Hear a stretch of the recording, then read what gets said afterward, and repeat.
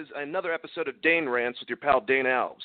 This edition is going to be about basically the wonderful relationship in horror and films, and directly talk about a newer director that's been out with films like Hereditary and Midsommar, Ari Aster. So we're going to kind of dive into the concept of avant-garde horror directors, or just, really great visual directors in general within cinema that have produced amazing movies, horror or not. But before we get into all this, I want to introduce my two guests. First one, returning for another episode of Dane Rants, my brother, Luke Alves. Thank you for taking the money and, jumping on the show with us. Luke, I appreciate that. Yeah. Since your family. Thanks for having me, man. It's my family, but yeah, thanks for having me. No problem at all. And of course, to me and Luke, because we knew about this, joining us, a good friend of mine, grew up with me, one of my best friends, if you will, and family members, Alex Krieger, a fellow horror fan. How you doing, Alex? Hey, doing great. Thanks for having me, Dane. Excited to be here. Good. Well, I think that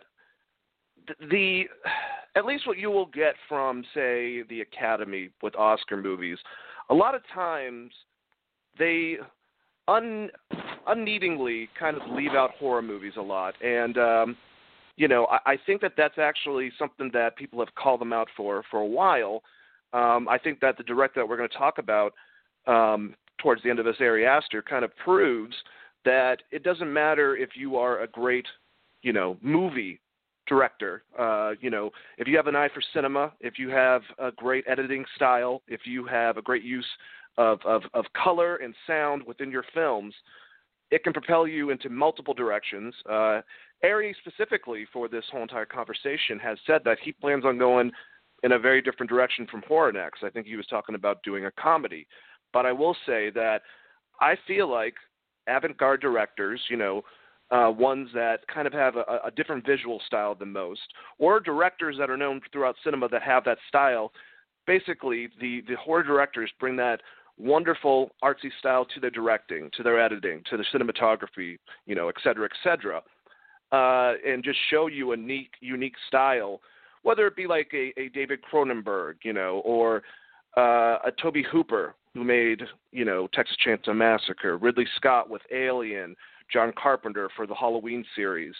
And then you also go to directors like Stanley Kubrick, or maybe even a David Lynch, way further, who might not be a horror director, but his visual style definitely influenced.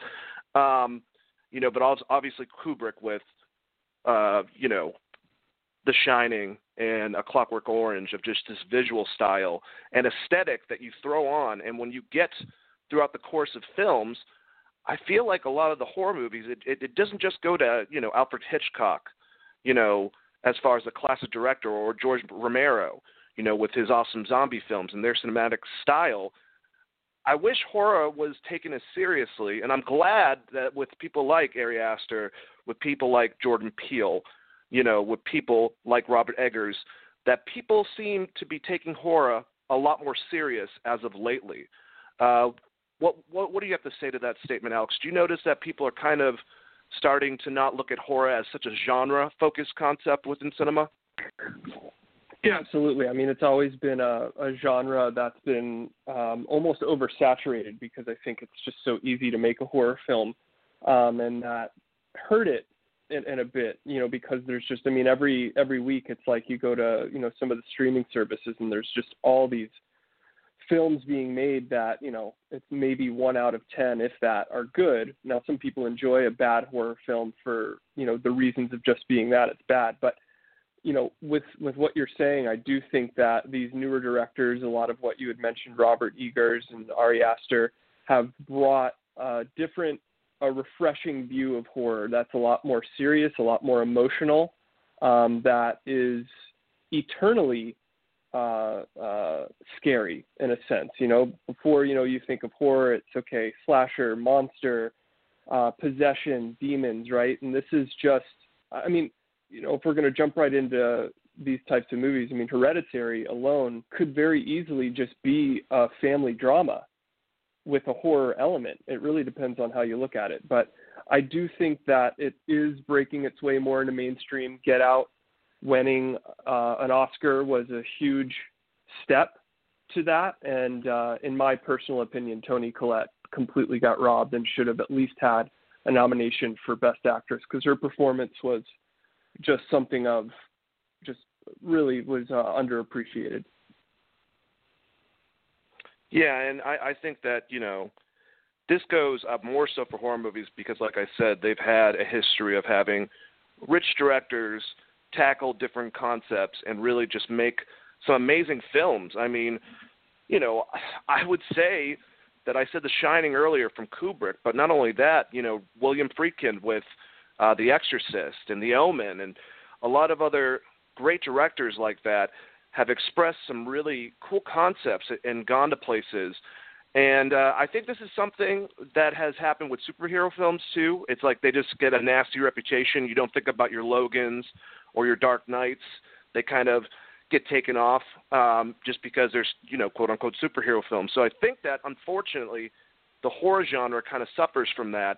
And honestly, it's because of a lot of, styles and trends. I think that we had an awesome, generation where we would go down to Blockbuster, just pick it based on, there wasn't a lot of stuff on the computers back then. There wasn't as much information. You couldn't bring up IMDb with as much stuff. You would have to go through message boards to find out information and go by your instinct of just the cover art on some said film to find out if you're going to get a stinker, which sometimes are great still, or if you're going to get something that really makes you think. And I think that's the difference.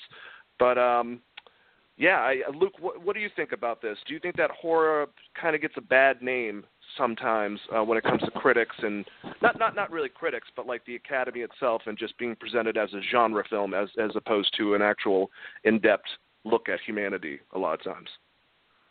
Yeah, I mean, I agree with both of it, like what you guys are both saying. Like, it's just the oversaturation of horror and how easy they've been produced and mass-produced that you do have these awesome gems where you're like, man, this is a phenomenal movie, and it just stinks because, it's in the horror genre, so it'll never get the credit it's due. But, I mean, I still feel like, now they're becoming more enhanced in the way that they're doing horror. I mean, you'll still have all the bad ones. I mean, I'm one of those people that I'll just watch a bad horror movie just to watch a bad horror movie. I mean, I'm going to get a kick out of it either way. But I mean, I like the way that they're going now, where it's just, it's striking more than just like the jump scares and all that. Like, that was the big thing you had the slashers in the early 90s, which were fun, and we all used to love them, and the Jasons and all that. And then it moved over to the possessions and jump scares, and it just felt like that's what a lot of people categorize horror movies now. It's just like, well, the amount of jump scares, and it's not scary. And it's like, we got to take these types of movies like Hereditary, and it's just like, it's beyond the jump scares. It's the visuals. It's the lasting images that he is great at capturing and just can haunt you.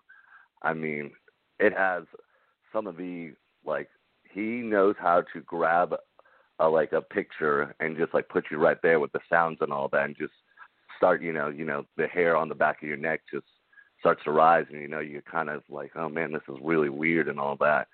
And it's just, they're just getting better and better, I feel like. So I do think in due time, maybe they will get the credit, like the academies will start taking them a lot better, because you have these directors that are actually really good in taking them serious and making these phenomenal things, just like Get Out and all that, what you guys have been saying. Yeah, and it's funny because I was talking to my good friend and co-host of my show about Wrestling Geeks Alliance that we do twice a week. Check that out, guys. Christopher, Brother Ray Patton. My co-host is very immense in horror, and I was telling him that it seems like, now horror's getting a resurgence to that of what the 80s were.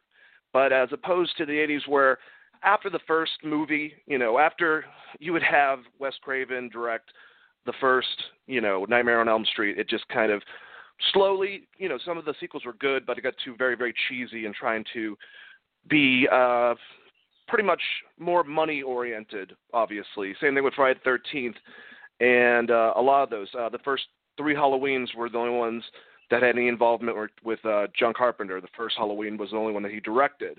So the same thing, he would go on to do The Thing, which is another horror classic. But what I'm trying to say is, it just seems like it's more of the 70s type of vibe I'm getting from newer horror directors, that it seems like they have the complexity and more of the cinematography to really take something like we're going to talk about with Hereditary, which, both of them have to deal with losing someone within your family and how grief is, and exploring concepts that are real, whether it be mental illness or some type of stress on the mind due to, PTSD from something, like with grief basically, and mixing it with, with Hereditary we have demonic cults, and the other one we have, the visualization of something looking more pleasant. It's not as dark and dreary with Midsommar, but it definitely has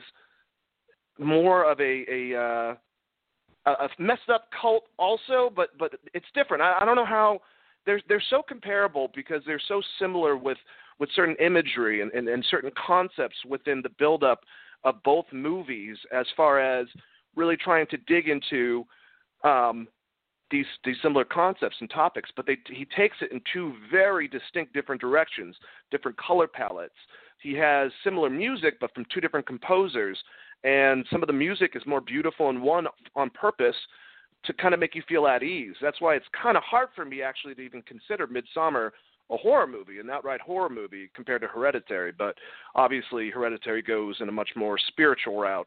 But I thought that both these films, like I said, and if you don't agree with me, definitely let me know, Alex, but I thought that both these films explored similar concepts, had very similar imagery. You have the prince at the end of it. You have the May Queen at the end of one. Like, they're different, they're very different, very similar, and he just explores two different things, but brings up very similar type of context to both films.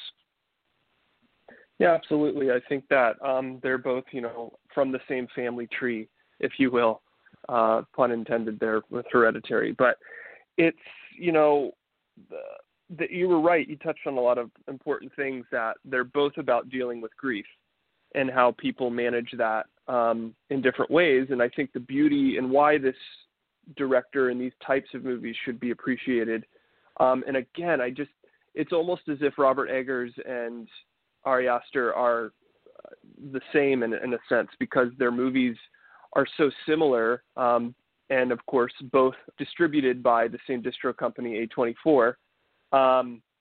Where, they're horror, but almost hidden in plain sight in a sense, because they're just, the subtleties in the movies, almost Hereditary, for instance, doesn't really even become a horror movie until like maybe an hour in.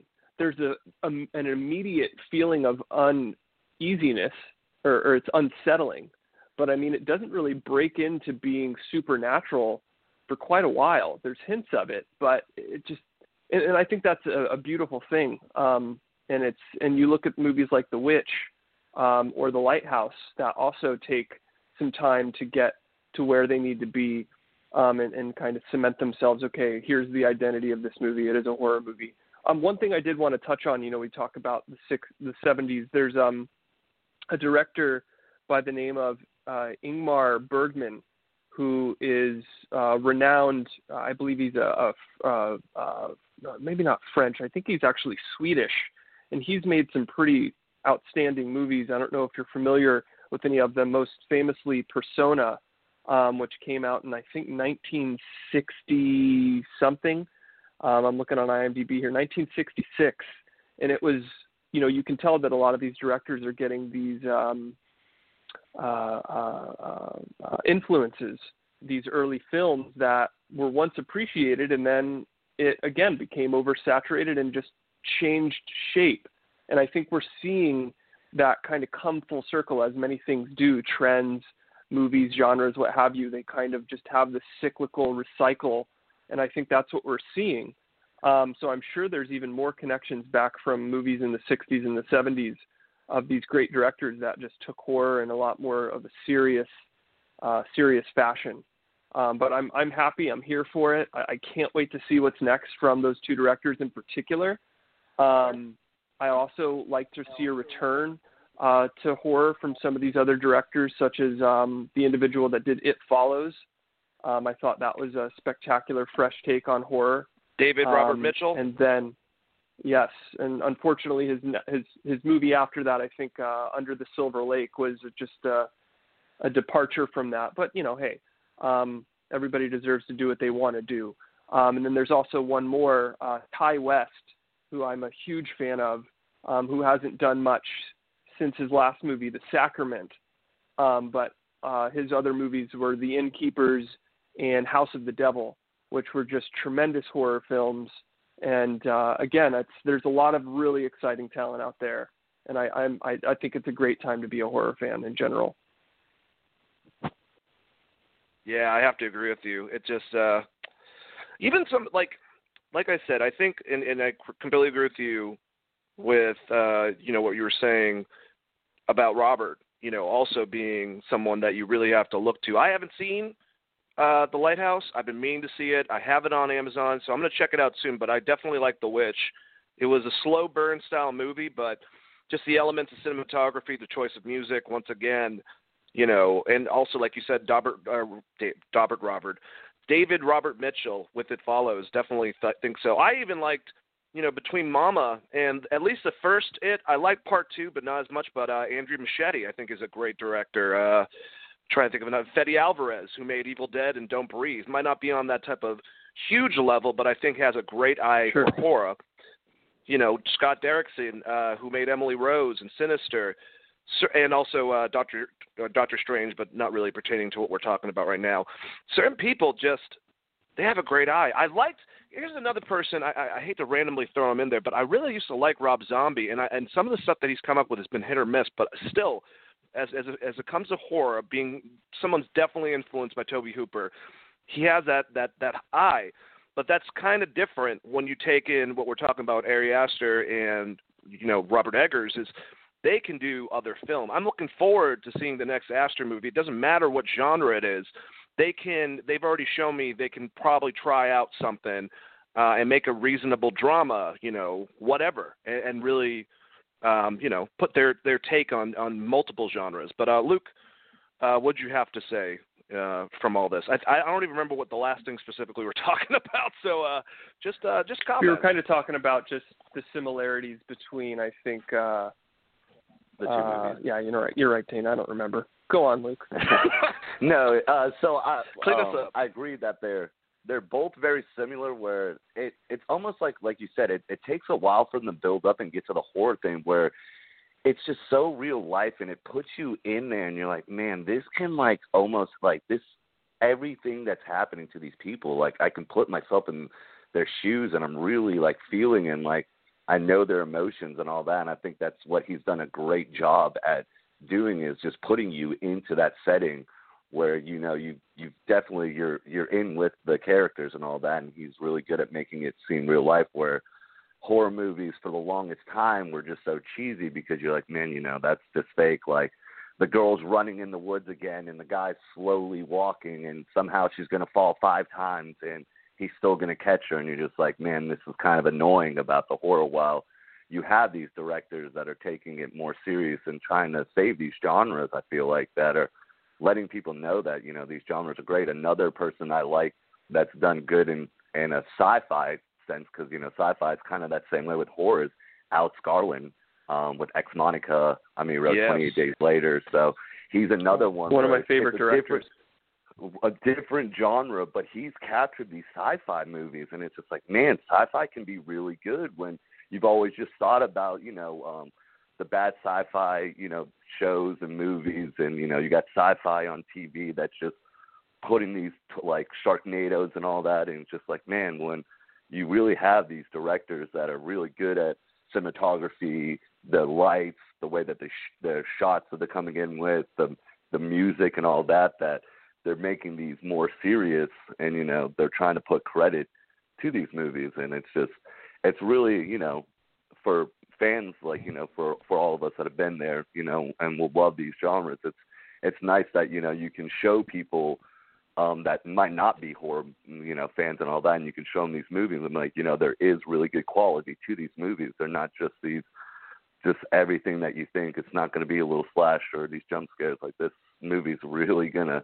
it's gonna, disturb you in a lot of different ways that, that you're not normally used to. And that's what I enjoy horror movies. I like getting to the theater and seeing them in there because you're getting the full sound and everything and just the eeriness. And it's incredible with like all these directors, how they're, making these really good movies. And it's just, he makes them similar with, like, the kind of like the genre of, like, it's kind of cultish things, but I mean, it's not overboard where you're just like, man, that kind of just doesn't seem like it. I mean, Hereditary too, at the beginning, I mean, it just sets it up perfect where it's just like, the grandma dies and they go to her funeral, and her daughter's talking about her, and she's like, she's kind of estranged to me. Like, I don't know my mom. Like, I don't know what she was about and all that. And it's just like slowly you're kind of figuring out like what her mom's been into and all that and how it's going to, play into the movie. So I just think that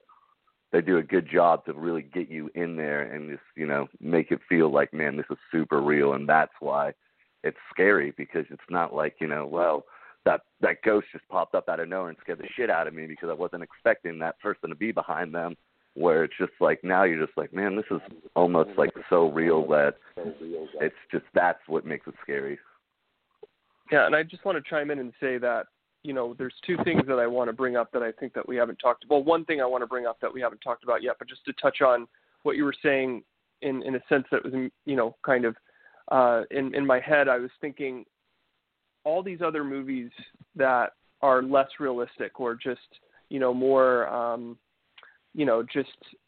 fantasy world, it's easy to escape, right? It's easy to say, well, this isn't real.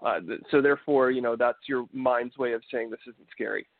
With Hereditary and Midsommar, there is no escape. He bars you in immediately with these very real emotions, such as grief, loss, and it's very difficult to escape that. And I think that's what makes it scarier than usual, because it is real. Everybody can relate with the way that these characters are feeling, which is going to segue me into my next subject that I really wanted to bring up, is that the thing that all of these movies we've been talking about, most of them have, that a lot of horror movies haven't had, is character development. And that's where these directors are focusing the most on. They're able to blend it so well into the story that obviously it hits harder when it needs to. And there's just a lot of horror movies. You look at even the classics, Halloween, there's not much character development there. It's a good movie. It's scary for its right reasons, but did I really care about Jamie Lee Curtis's character? Not really. But I don't think that was John Carpenter's intention per se, right? With these movies, obviously, there's a lot more attention paid to the development of these characters. I'm a sucker for character development. If it's lacking, the movie is just not as good as it could have been to me. Without good character development, you most of the time don't have a great movie. And that is one thing that I see the horror genre gravitating towards. And one director that we haven't brought up, director and writer that I think has done this beautifully in a more modern sense, is Mike Flanagan. Most, recently his claim to fame is the Haunting series on Netflix. But you go back in Mike Flanagan's history, Oculus was an incredible movie that was way under the radar. He did make Hush. Again, I love that incredible movie. Character development there. So I think that's really the turn that we're seeing the horror genre go. And the stronger that gets, the better chance you get at getting that mainstream appreciation through the Academy, such as Get Out, which again had fantastic character development, a deep story, and just a lot of texture. It was robust.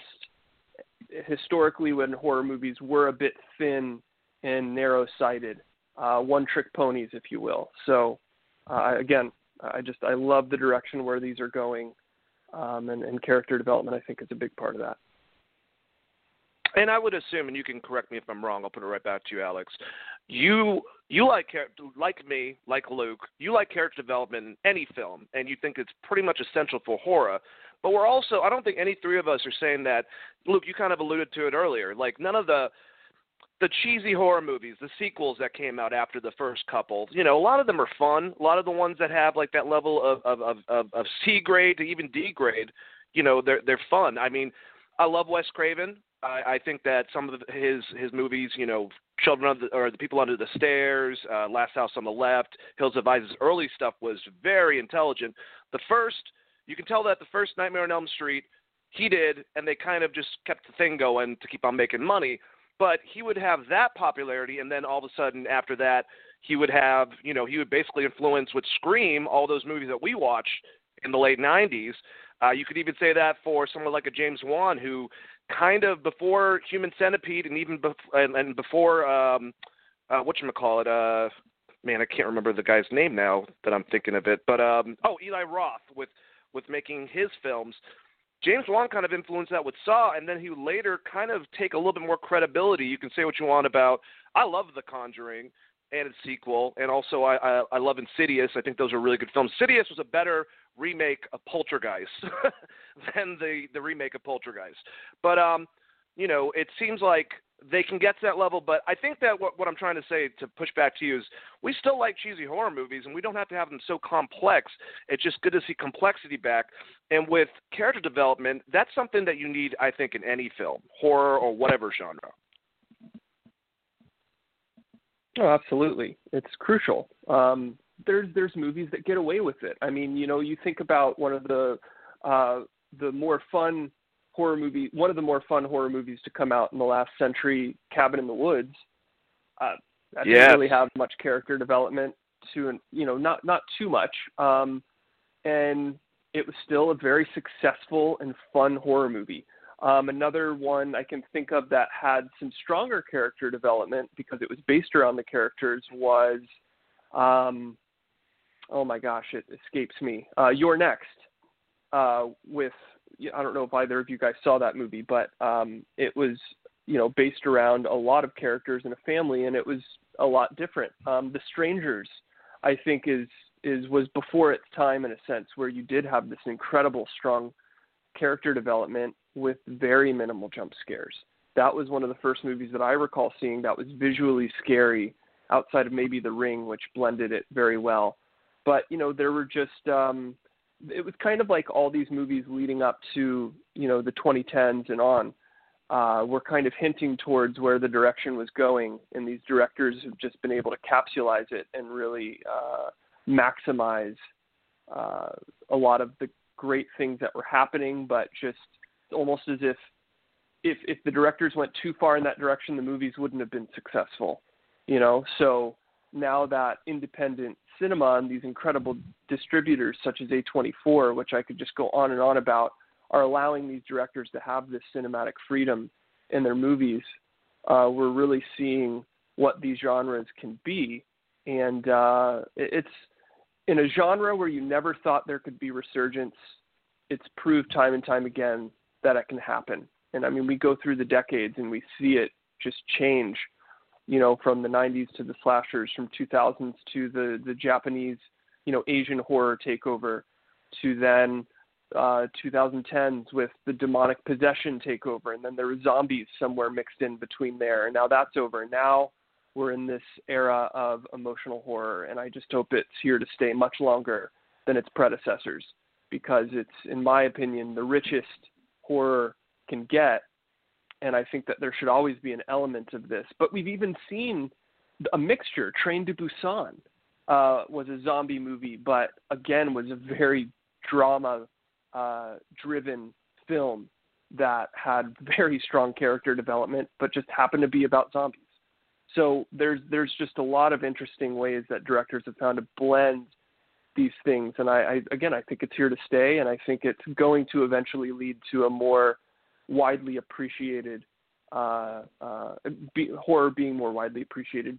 And at the same time, though, I will say that the reason why it probably won't ever get its appreciation that it deserves is because it's an uncomfortable genre. Not everybody likes feeling dread and fear, you know, so it is going to be hard for it to get to the point of it being a, you know, movie of the year or, you know, best picture. nominee. So, I think Silence of the Lambs was Best Picture, a nominee for Best Picture, if I'm not correct, or if I'm correct. I believe so. I think The Exorcist was nominated as well, too. There's been a couple. Mm-hmm. Rosemary's Baby, I think, as well. Yep. Excellent films, too. And before I pass to you, Luke, I also wanted to mention 2 directors as far as guys that are not really limited, that I just don't think one of them, the one I'm about to say, gets enough respect. Alexandra Aja, who made High Tension, the Hills Have Eyes remake that I loved. Yeah. But then he could go in more of a fun direction with Piranha 3D and Crawl as of recently. Mm-hmm. And also Christopher Landon, who was the writer for Disturbia, a great horror movie, but also he made the Happy Death Day franchise in directing. So, which, just 2 other guys that kind of... Yeah, his new movie comes out Friday the 13th, which I'm really excited about. Have you heard about that, Freaky? No. Is he redoing Friday the 13th? Is that what you're saying? Or is it Freaky is the name of the movie? No, it's coming out this Friday, which happens to be Friday the 13th. But much like Happy Death Day, which was kind of a horror spin on Groundhog Day, this is going to be a horror spin on Freaky Friday. So essentially, it's brilliant. I believe Vince Vaughn is one of the main actors, and then there's an unknown girl, at least unknown to me. And essentially, Vince Vaughn's a serial killer, and they switch bodies with a high school girl. So I'm really excited to see where that goes. I think again, that's a brilliant concept. That's how you refresh and redo something, right? You just don't rehash it just to make money off of it, like this recent Witches remake and the recent Craft remake, which we don't even have to get into because it makes me angry. But this is how you rehash something, right? Like make it a fun spin on it, I think is really special. One writer that I think we need to mention, just out of respect, if we're talking about directors, you brought up Saw with James Wan. We can't forget the writer, which is Lee Whannell, who did Insidious, wrote Insidious, wrote Saw, wrote Upgrade, which I know wasn't a horror movie, but again, a fantastic movie. Love that movie. And recently wrote screenplay for The Invisible Man, which I thought was an incredible remake. Went in with low expectations in that movie. Again, talk about character development. Just fantastic movie. I could really go on and on about Invisible Man, which again was written by Lee Whannell. So I feel like he definitely needs a mention. Yeah, writers don't sometimes get respect. And kind of going back and taking it back to you, Luke, before we start going kind of in depth in these movies a little bit more and get it more positioned towards Ari Aster, you were talking about Alex and his style and how it's sci-fi.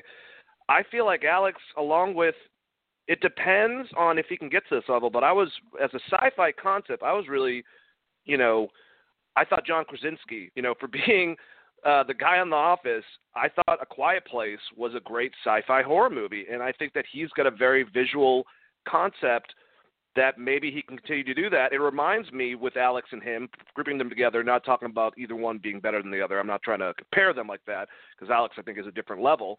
But, Ridley Scott with Alien. Ridley Scott had a wide range of movies, or even James Cameron with the first Terminator. That was definitely a sci-fi horror movie. So you're right. I'm glad that style is even coming back. That sci-fi is getting its horror edge, and also it's much more smarter, because I feel like that is another genre, especially a sci-fi horror part of it, that's been degraded due to too many sequels and, just trying to do something silly and copying a lot of elements of stuff that's already been done. Yeah, and that's what I think what the academies will start to appreciate more is like what you guys are talking about, character development, because it's like, it's kind of funny to, for us to, think horror movies, character development, because, you're used to these people where you're like, this person's about to get killed or it's going to get possessed, so it's going to change them completely, so I'm not really invested in them, where you have this character development that are in these movies now, where I think that the Academy will start to take, a closer look at them, because they're actually building these things for you, and, you're getting invested. So I think that's one thing that was probably lacking, where, the Academy just saw the horror genre as just this genre that's just pushing out all these movies, and, you know, they're just the blockbuster, you know, fun thing. So it's not really to take serious, where now you have these movies where character development is the big thing, and it's going to be the big reason that the movie will be successful. And it's kind of funny too. It's like, you know, there's not that many A-listers, like actors and actresses in these movies, but every single one of these, like, people, I mean, especially he, for like very alone, just the way that he found, like, every single one of the people in the movie are just phenomenal. And it's just like, you know, they're not well-known actors and actresses. I mean, not the top of, like, A-listers, so they're not, you know, you're not going to get that flash where it's going to catch other people's eye and be like, oh, well, Brad Pitt's in this movie. I'll see it because, you know, Brad Pitt, yada, yada, yada. That's why I'm going to the movie and all that, where you get these, like, these actresses, and they do a great job of finding them, where they're just like the mom in Hereditary, man, she is just phenomenal. Like, everything. I will say Toni Collette has been acting for a very long time, but yes, I'm glad to see her get her recognition. Sixth Sense. Yeah. That's exactly right. Like, you know, that was one of her first ones, for sure. Absolutely. And I just think, you know, that hopefully with all this going on, the resurgence of this is the new horror wave.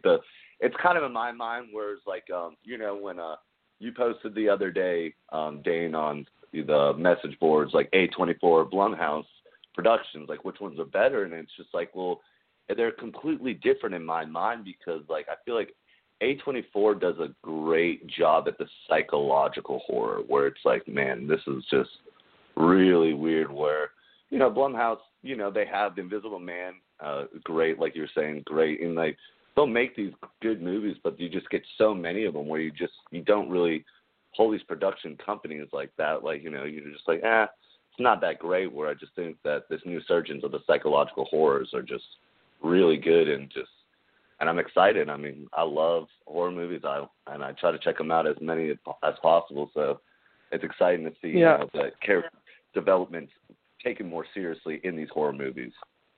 I think with A24 and Blumhouse, a nice analogy I can think of is like shopping for wine at Trader Joe's versus, you know, a wine depot, whatever that's called, wherever you are. Here it's Total Wine and More out here on the West Coast. So if I want a really nice curated bottle of wine, I'm going to go to Total Wine and More, or watch a movie from A24.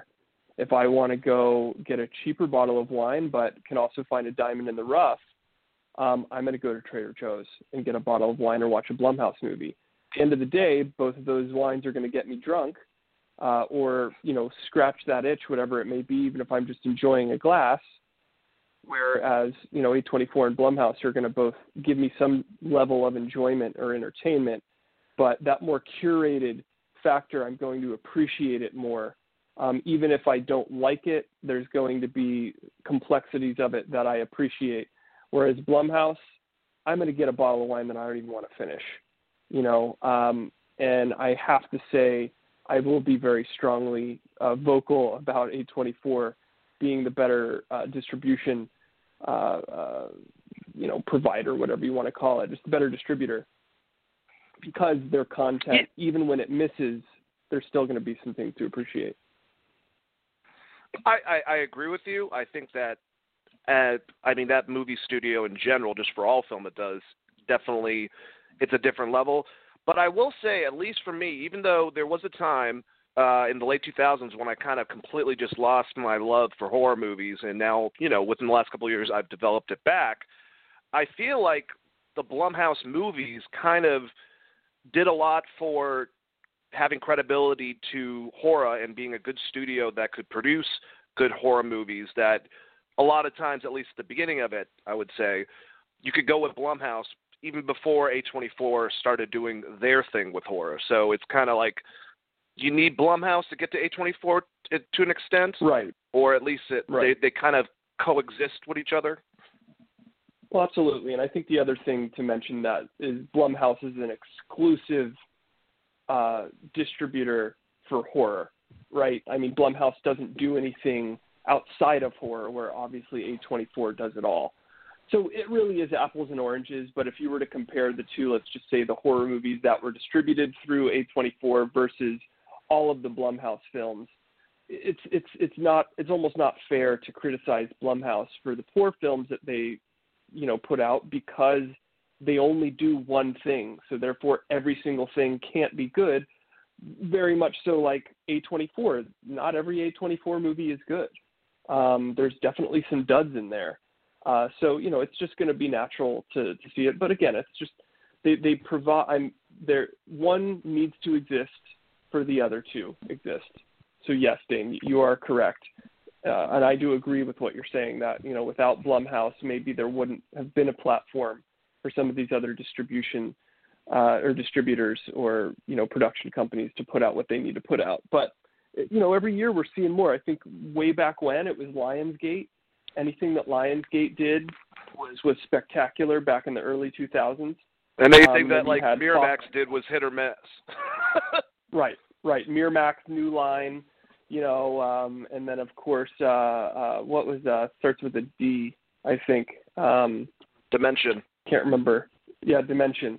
And then most recently Fox Spotlight, and then you've got a few others that I'm sure we're failing to mention. But I think that Blumhouse and A24 definitely are at the top of their game right now. And, Blumhouse still, I think, I'd be interested, and I'd challenge you guys to think of any movies. What do you think is the most similar, what do you think is the closest Blumhouse movie to an A24 distributed horror film? Get Out is Blumhouse, I want to say. So I put Get Out and Us. Those are both Blumhouse, so you could put those in the A24. Are we sure about that? I want to say they are. And Invisible Man. Let me look. Is it? I want to say when I was doing that whole deciding which I'd one say I really Invisible liked Man more. for sure, if that's Blumhouse, which I believe it is, because they're doing the resurgence of those classic horror films. The first Purge was great too. Yeah, I think so. I think that was a unique spin, and still had a little bit of, it still had a very horror feel to it. But trying to think. Yeah, here. Get Out's Blumhouse. Obviously. Okay. Well, yeah, then I'd say so for sure. Good pull, Luke. Yeah, Get Out and Us. Definitely, they're seeing that go into that direction. And I believe Hereditary and definitely The Witch came out before Get Out. So interesting how they kind of influence each other, in Absolutely. that sense. I would say, the way I perceive it is that you can get auteur directors for both, Blumhouse and also for A24. But A24, their style specifically is more avant-garde, is more visual, is more making your brain wander, where Blumhouse can be like that, but they can kind of go for anything. Like they can produce a Happy Death Day, but also produce a Conjuring. It just depends. But that's horror, for instance. Let me just have one more thing where I name a couple of directors that we haven't said, and then we'll start, like I said, going to these films. I wanted to mention Jennifer Kent with The Babadook back in 2014. That was a favorite horror movie that I saw that a lot of people liked. A lot of people thought it was overrated. I liked it. David Gordon Green with his resurgence for the Halloween series. I'm looking forward to those.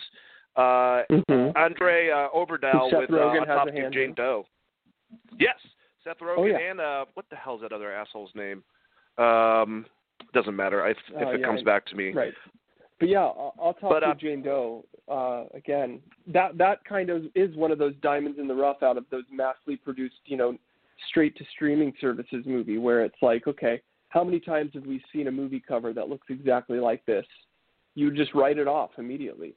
But you look at the cast, you have not Rip Torn. I can't remember the guy's name. He looks just like him. He's the guy from Dodgeball that throws the wrenches. And then, of course, Emile Hirsch.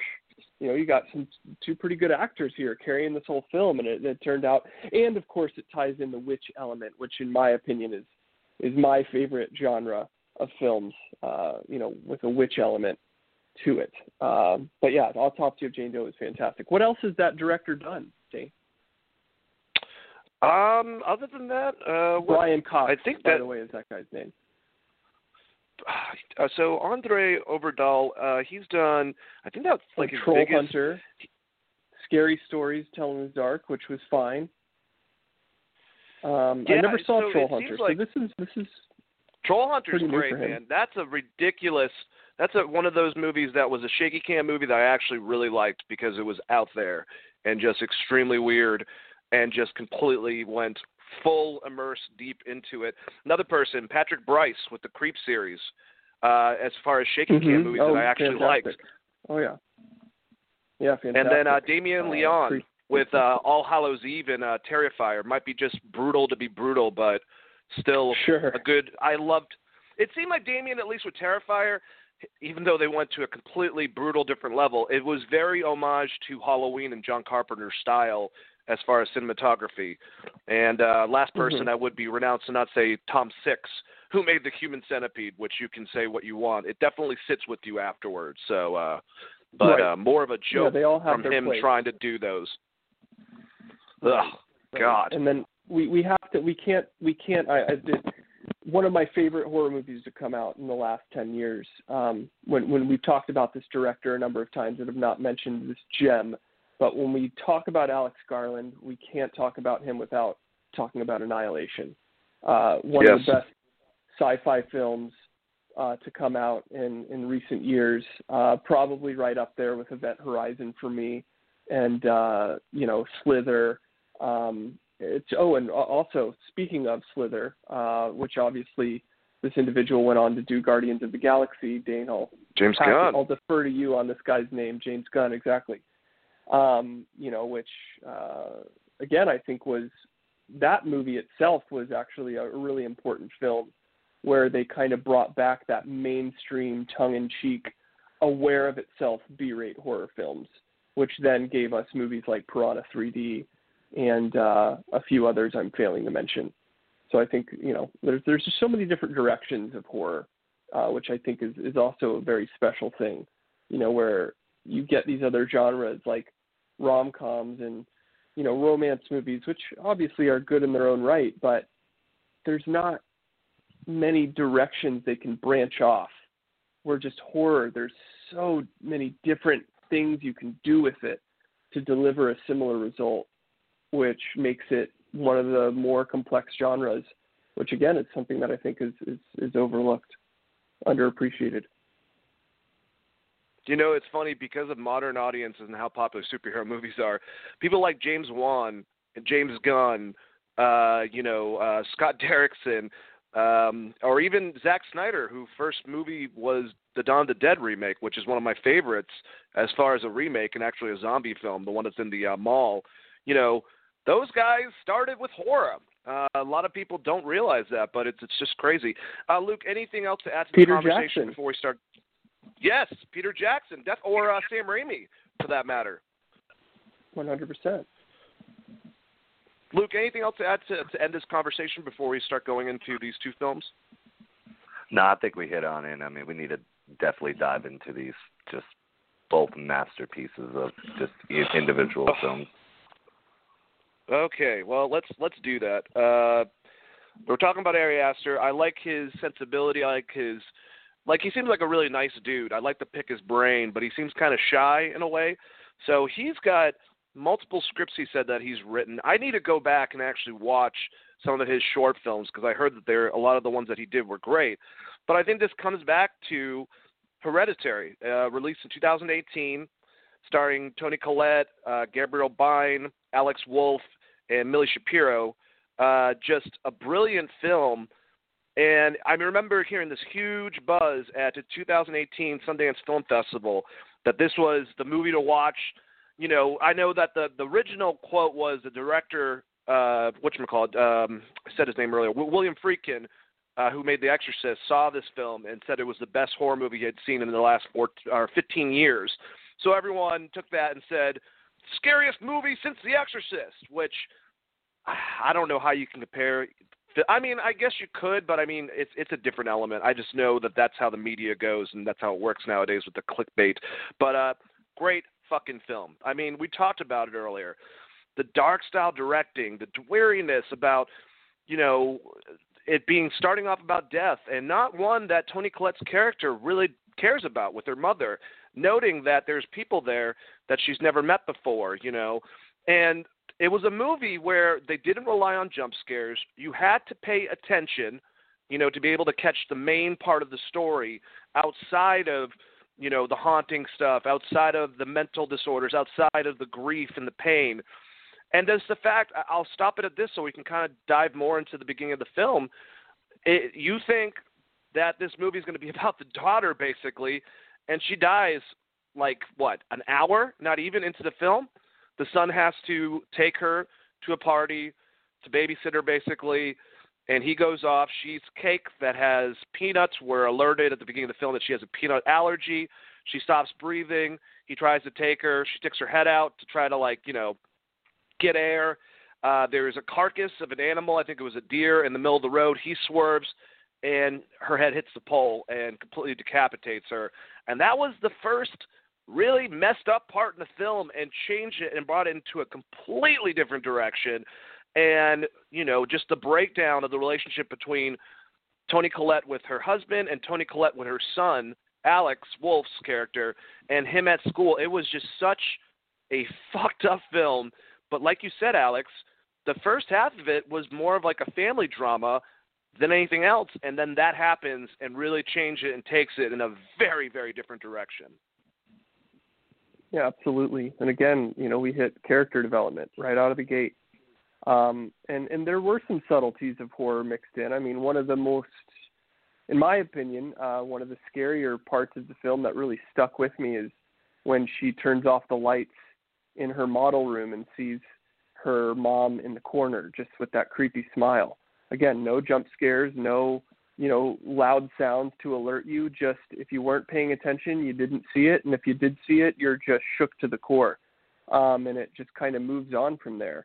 Even when she sees the door open to her mother's room and sees the symbol on the floor, just kind of pointing towards something's not right. Another moment early in the film that really stuck with me with the daughter was when she walked outside and saw, I think it was her grandmother or others, of the cult, around the fire. Just that imagery was just phenomenal. But one thing I will say that I think you guys both know about me is I despise trailers. I feel my taste in movies is strong enough where I can either look at a film's poster or the director, the writer, the actors, just the title even, and understand if I want to see that movie or not, and do not have to watch the trailer. I purposefully hid from this trailer, and I mean that when we were in other movies, which now when there was a time when we went to the movie theater, I would intentionally get there 15 minutes late so that I didn't have to sit through any of the previews, because there was many times where a movie would come up that I wasn't able to distract myself from by just reading my phone, and I would walk out of the theater. I knew when a trailer for Hereditary come, I would get up out of my seat, walk down the whole row, and just stand outside until the trailers were over to avoid that. And I think if I had seen a trailer, I wouldn't have been as surprised that what I thought was the main character, the little girl, had died so early on. So I thought that was really shocking. And yes, I agree with you, Dane. That was a turning point for that film. Yeah, Luke, same question. The beginning of the film and just it building up, seeming more like a family drama, like we said, and then that one scene taking the direction of a film to a completely different place. Yeah, I mean, like you guys are saying, the shots, like definitely the one where the little girl seeing them sit in the fire. I mean, he does a great job at foreshadowing like things to come. It's definitely where you can watch it multiple times and appreciate the movie. Like the first time, you don't know anything that's going to come and it's going to happen. Whereas the second time, hey, he's going to the party, his sister's going to die. But on that way there, he gives you just a straight still shot of that pole, of what's about to happen. Like this pole is going to come back into play.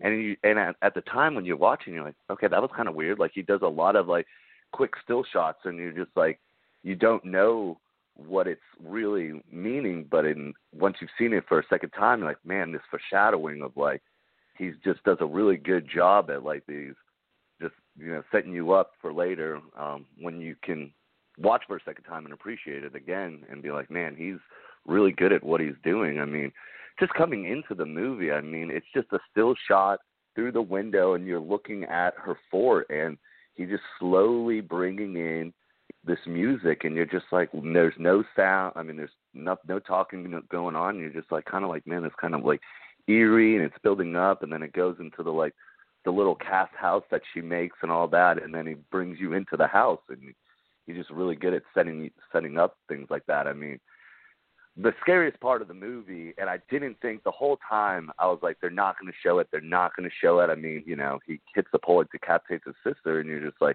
they're not going to show me what, like, the end carnage is. Like, you know, it's a very terrible thing from his mom's reaction, especially from his reaction, how shook he is, which it kind of made me mad at the time that I saw it. And then I was like, dude, how do you just go straight home, you know, after something like that? But, like, you just don't know. Like, you can't put yourself in that kind of shoes and be like, you know, I'd react this way and all that. Like, you probably would end up doing the same thing that he does. And then, you know, his mom's now seeing the sister and all that. And then the shot, I mean, it still haunts me. And it just, he brings you and he just shows you her decapitated head on the ground. And then, like you said, Dan, that's the turning point. And the whole time I thought she was the main character too, and I was just like, wow, this has definitely changed and all that. And it's just, from that point on, it's just, now it's a horror movie. Now you're kind of scared. I mean, the little girl is phenomenal. I mean, everything's like a little, and just like her weird antics that she does and all that. I mean, the shot where it's like the bird dies and all that, and then she goes out there and just cuts its head off, and she's just slowly playing with it, and just like, you know, he's kind of, you know, foreshadowing, like, you know, you're going to lose your head in the end too and all that. And like, you know, you're messing with this bird's head and you've cut it off and all that. And it's just weird, just like things like that. And you're like, how can this be so scary? But yet it's just terrifying. And it's just a lasting image that just sits with you. And it's just, I mean, it's going to take me a while again to get the shot of her head just out of my mind. Just, I know it's one of those ones. And I mean, and the sounds too. He does a great job with sounds. You know, if it's the person screaming or, you know, just the low music coming in and all that, it's just, you know, you're just getting terrified and all that. I will even say that it's both movies, you know, talking about Midsommar, the connection between the use of music for that, you know, him building up that one scene to you seeing the head and then hearing Toni Collette's character, Annie Graham, just scream, very similar to Midsommar when she finds out that her sister killed herself and then accidentally killed the parents, and they show that the choice of music, the bringing it up, and then having her scream and going, no, with Danny. Like, my God, and I don't think it's a bad thing that both of these kind of had similarities to them, because I think this was his ode to horror. He's going somewhere else, and they kind of were supposed to, but he can make you the anticipation just seem forever within this film. Well, I mean, that I wouldn't have wanted anything else. I mean, to see, because, I mean, how many times do you go into a movie expecting something similar to what that artist had done in the past, even if it's an album? You know, so many people want what made them like that or anticipate seeing or listening to that artist in the first place. And Ari Aster gave us that with Midsommar. I mean, right in the beginning, you get this just, I mean, honestly, that first 10, 15 minutes of Midsommar is probably my favorite moments of either of the films. Every time I watch it, it freezes me with dread, pain, and just pure horror, where like the scene in Get Out when he's frozen with a single tear coming down his eye, you know, paralyzed in fright. That is me at the beginning of Midsommar, and especially just everything about it. I could go on and on and on.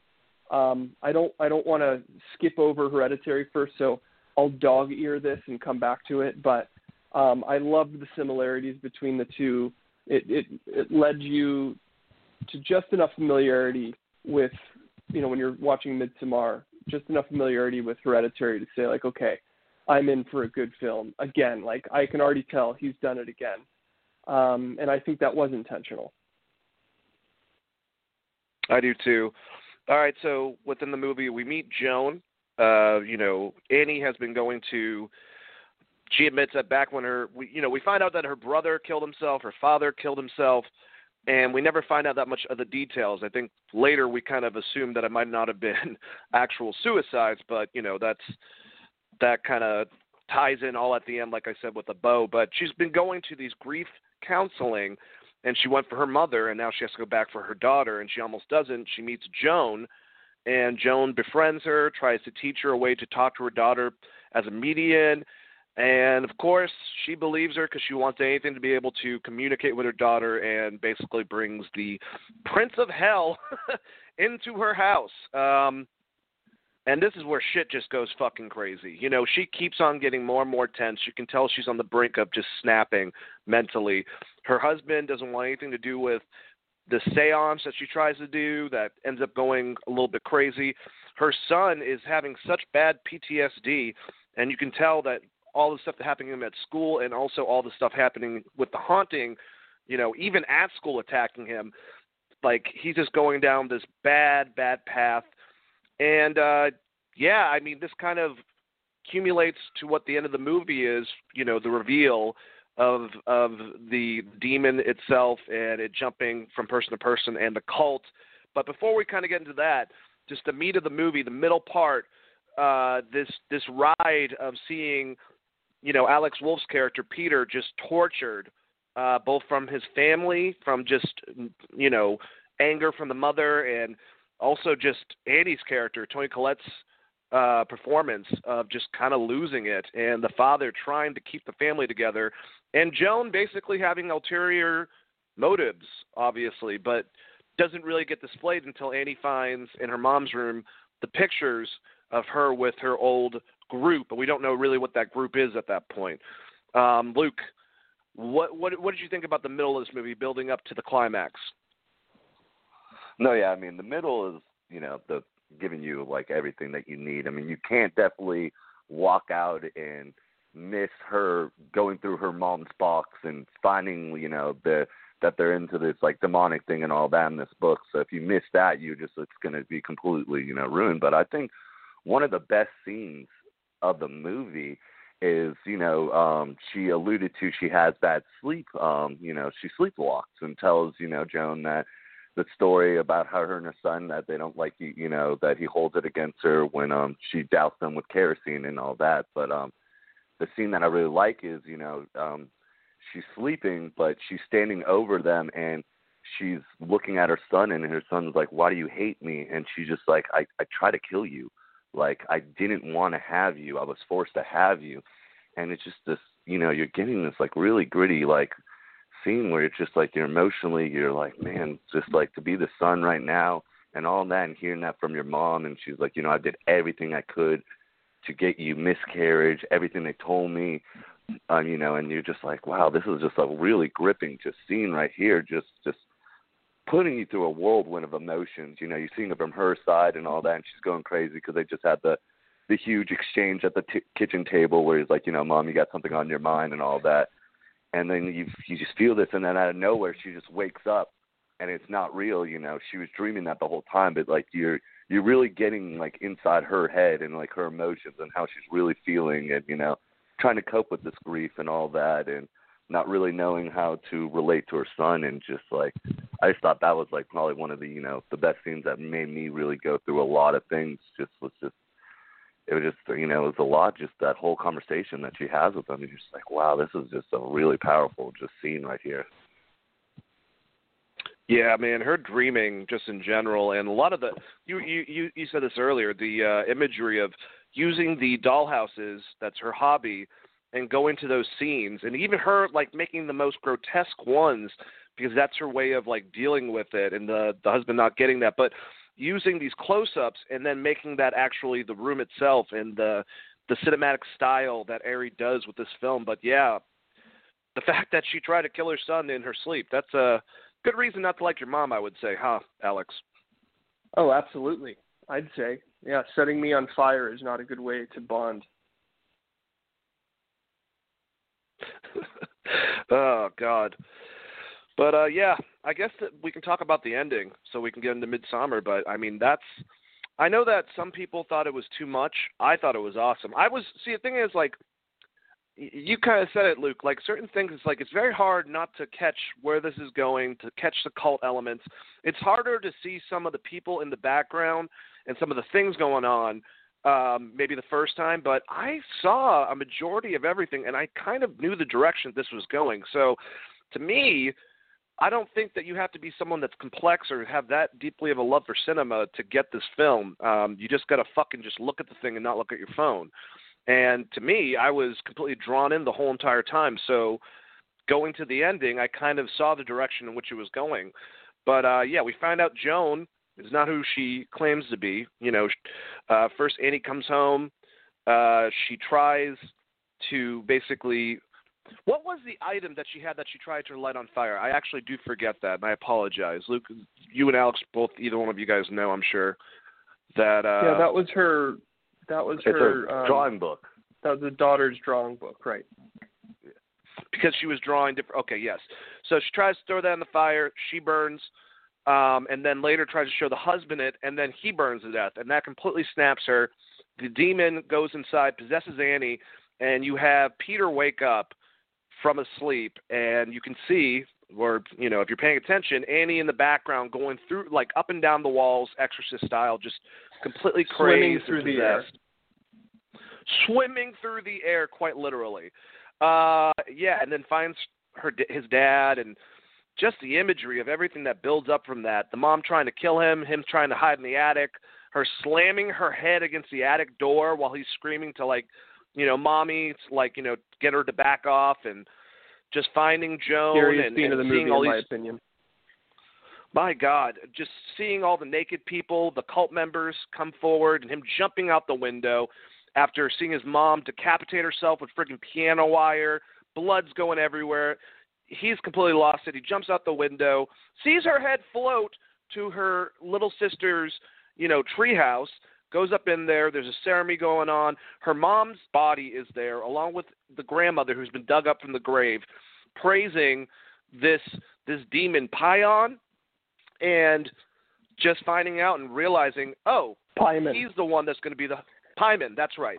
He's going to be the host of this, and you know, the fact that he puts the sisters, or they basically put the sisters' being inside of him and make, you know, worship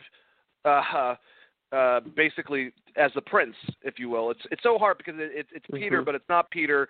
You know, it's not him at that point at all. It's the sister. So, right. Well, which was first in Toni Collette's character, and then transfers to him after he jumps out the window. But you know, from everything leading up to this is when it becomes full-blown horror, and this is where the movie lost a lot of people, unfortunately, which I feel badly for those individuals. You know, I spoke with a lot of people that said, "Oh gosh, it was great, but just that ending. I mean, my God." And I'm just like, "Are you kidding me?" That's what made the movie, because then it solidifies everything that you honestly were hoping for, and shit completely hit the fan, and it just went berserk at the end of the film, which to just touch on a movie we spoke about earlier, Annihilation. Completely shit hits the fan in the last 20 minutes of that film. Again, makes the movie. So I think the ending of Hereditary was crucial and was important. If it would have went in any different direction, or maybe was a bit more tame, I think that it wouldn't have been as strong as a film, because it really then brought it back to its origin of it being a horror movie, and it revealing that this is all, you know, cult, witch, spiritual, demonic, everything that, again, is hard to deny. You know, some killer coming back from the dead and being, you know, impossible to kill, like Jason, or a dream demon like Freddy Krueger. It's hard. It's easy to not believe that. But again, demonic, witches, all that stuff. You know, if you believe in God, you got to believe in the devil. Can't believe in one without the other. So, you know, again, things that are hard to disprove, which again just makes the movie much scarier, and and just every moment of that grand finale in the house when Toni Collette's character is possessed is just one of the best 20 minutes of horror cinema. That scene with her banging her head violently against the attic door. Again, why I don't watch trailers. I always go through and watch the trailer after I'd seen the movie, and sure enough, that scene was in the trailer, and that really shook me to the core, seeing it in theaters, not knowing that was going to happen. Because when he runs up into the attic, you hear the banging, and it's very quick. It's boom, boom, boom, boom, boom, boom, boom. You know, so you immediately think she's hitting her fists on the attic door, and then for them to reveal that it's just her head violently banging in such a unnatural speed of one, you know, people don't move their necks that fast, was just, oh God, just really chills me to the bone. But yeah, the ending of the film was crucial, and I wouldn't have changed a thing about it. Yeah. Same question, Luke. Or could you imagine, you know, Mom just chasing us up into the attic and bashing her head against the door? I think she's done that, actually. That would give me nightmares. And the best part is, it's like he doesn't know that that's how she's banging on the door. He's absolutely just petrified, like you're saying. He's pleading to, like, his mom to stop. Like, he's so scared to the bone. And then you just, you know, you feel his scaredness and all that when they just show you that shot, and you're just like, oh my, this makes it even more intense. Like, I'm with him right there. Like, I wanted to scream, Mommy, please stop. Like, I was wanting to plead for him to, you know, for her to stop tormenting him like that. And then her just coming up out of nowhere, like in the corner with the piano wire, and you're just like, man, this, and I love the end of the movie. I feel like, you know, there's no other way that you could have do it. If they would have rushed it, it would have been terrible. I mean, me and you kind of talked about this movie, Alex, that Antebellum, where it's kind of like the end kind of felt rushed, where it was just, you know, take that extra time. Like, you know, really, if you built this up, you know, where Hereditary built this thing up to, you know, where you're wanting it to go, and you're like, okay, well, I want to know what all these people are about, and like why they praise this guy, and how it's taking over, you know, jumping from person to person, and then it just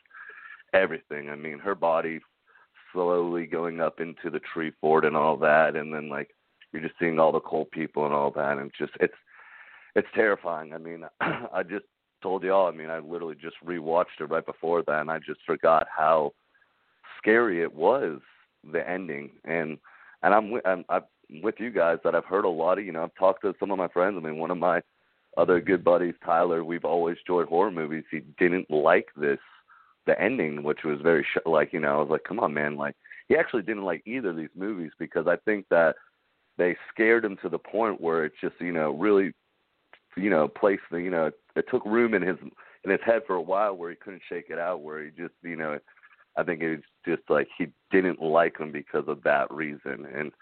And I think, you know, there's no other way to go with this movie too. I mean, especially the ending. I mean, it's phenomenal. It's terrifying, especially, you know, her just figuring things out and trying to explain it to the husband. And the husband at this point is just like on his breaking end. Like, you know, he's already saying, like, you know, he had to go to the school for the second time for his son. And this time, you know, his son bashed his head. That scene too, where those scenes that, like, you know, the way he's holding himself right there, and you're just like, it reminded me of, you know, the exorcism of Emily Rose, where the boyfriend wakes up and she's just contorted in this like weird spot, and it's just like, that's just scary. And it's just like, God, for everyone in that classroom probably just like, to, you know, when the teacher's like, are you all right, Peter? Are you all right? And now everyone's like looking over and like, what in the fuck is going on? Like, yeah, it's just fun fact. That was the first scene that Alex Wolff shot for the movie. Oh, that's very interesting. That's his introduction. Great first scene. Wow. That would start me off to be like, okay, this movie's about, if I'm on set and all that, that's the first scene, I'm like, this movie's about to be phenomenal and just crazy. Like, just imagine, just like, you know, like, you're one of the, you know, the actors or actresses, and you're kind of reading in, he's, you know, he's painted this visual picture, and like, you're doing these scenes. I mean, if you're doing that's the first scene, and it's like one of the end scenes and all that, and you're just like, how is he going to bring this all together? And just imagine just being there and just like, when you finally see it at the end, you're like, my God, this was just what he did and what he really wanted to portray. He got it, and it's great. I mean, the ending is, it's one of those endings where it will definitely, I mean, if you don't want to stomach those types of things, it can deter you to not appreciating how really well he ended the movie. Yeah, I tend to put Hereditary, like I said, now on a different level of horror because, I mean, don't get me wrong, there is still brutality in it, but not to the level that some horror movies have to go to get that. Like I mentioned Terrifier earlier, or like a Hostel from Eli Roth. Like, there are brutal scenes, but it's not through the whole thing. There are somewhat jump scares where they'll take the music, and if you're visualizing on what's in the background, it will freak you out, but there's not really jump scares in it. It's really more psychological, and you just paying attention, and where it goes in that last moment of the film just completely just made my brain just, I don't know, it was like a fireworks display, like the grand finale was going on while I was watching it. I was just like, what? But wrap it up.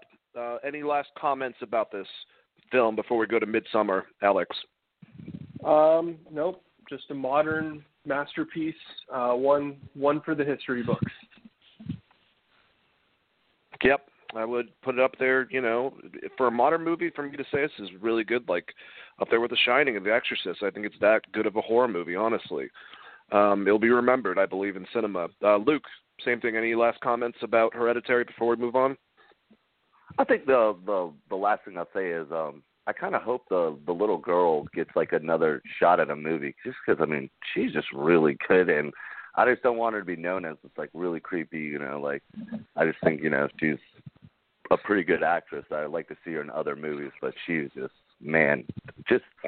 everything about her in the beginning of the movie creeped me out. I was just like, everything about you, like I don't understand, like you're just so creepy, and it's so weird how like she doesn't even have to say any words and all of that, and it's just like, oh, man.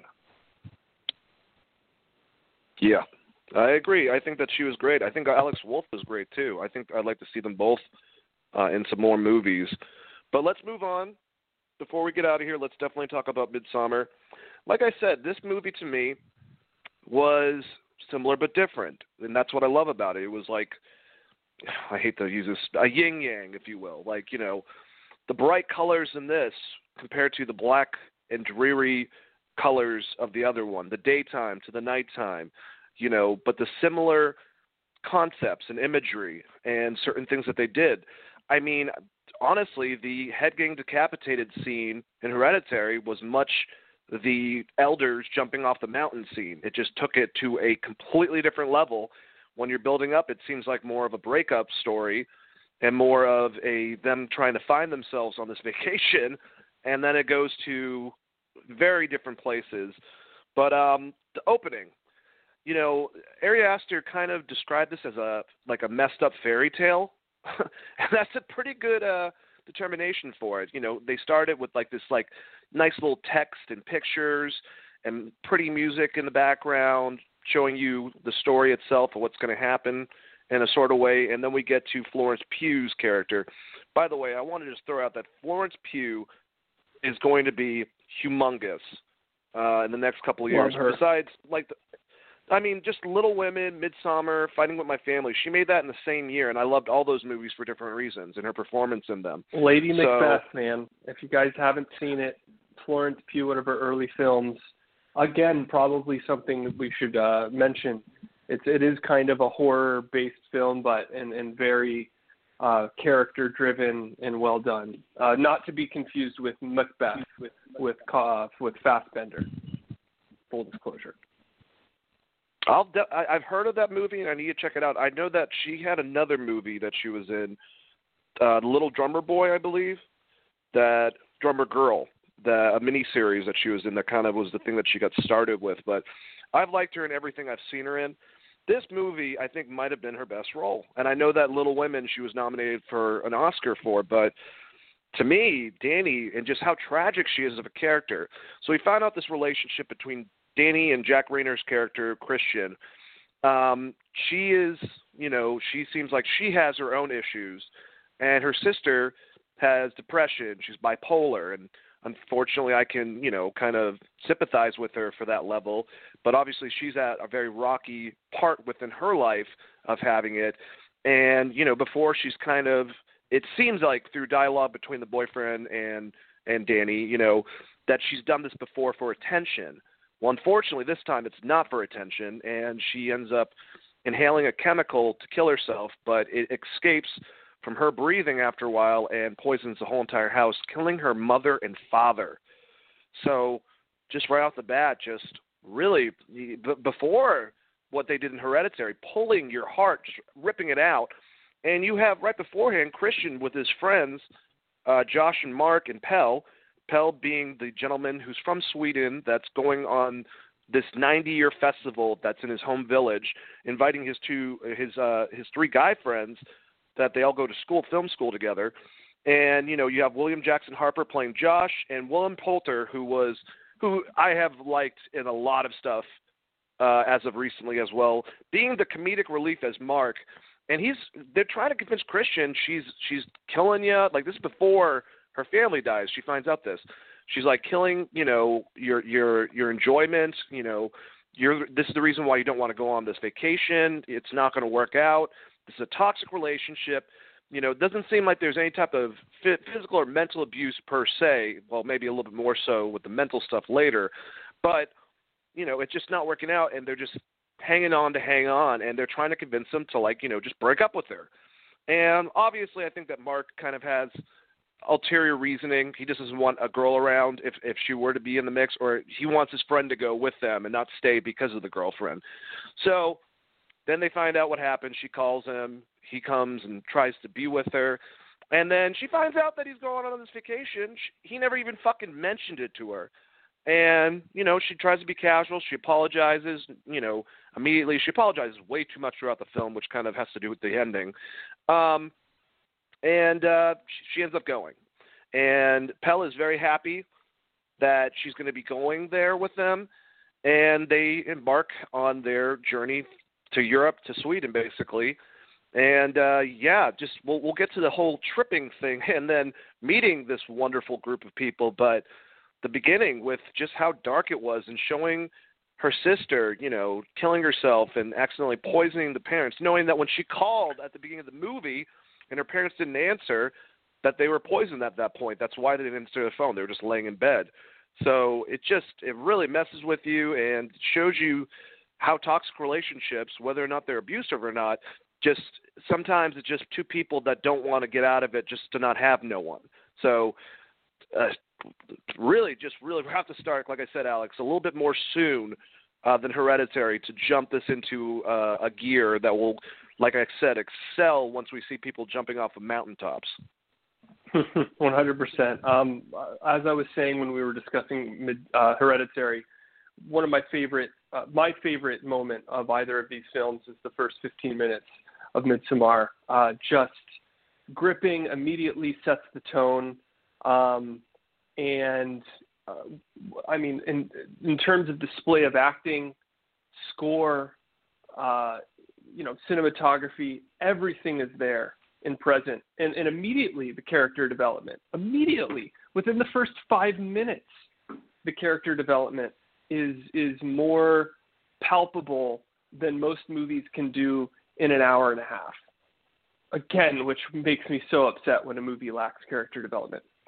So one of the best parts of the opening are, let me rephrase. One of my favorite moments of the opening are the moment, and sorry, I keep switching around here. I want to correct something. It was by no means an accident in terms of the sister killing the parents. That was all intentional and not accidental in any way. Even in the message that she writes to her and says, "I'm taking mom and dad with me." Very intentional, which makes it even scarier. Which, again, just adds more terror to the fact that she not only killed herself, but took the parents with her, and said that, we're going to, the darkness, I can't remember exactly what she said in the message, but absolutely intentional. So the moment where he picks up the phone and she immediately is screaming, that terror, that's that, mirror to Toni Collette screaming, to then showing the car in the garage where you hear a tone which you think might be a car horn and you realize is just a string on a violin playing this constant note. And it's slowly showing what is happening, where you see the exhaust pipes taped to these hoses that are then going into the house, and you first see the firefighter going in to turn off the ignition of the car, but no one's in the car. And then you see, of course, the tape that is taped up on the doors, the French doors to the parents' room, to make sure that no smoke is getting out and they've killed themselves. And then, of course, that terrifying moment, which you see throughout the film, whether it's subliminal or intentional, of the sister with the hose duct taped to her mouth, leading to the message that the other sister, played by Florence Pugh, Danny, was messaging her. And then just the way that it pans out of the window into the snowy landscape, dropping the title, Midsommar, just immediately sets the tone. You're just like, wow, what are we in for? I've watched this movie close to 6 times. Every time I watch it, I'm frozen in fear with tears in my eyes after that scene. And for a director to be able to continuously extract that emotion from the viewer is just, that is why you watch movies. It's really something special.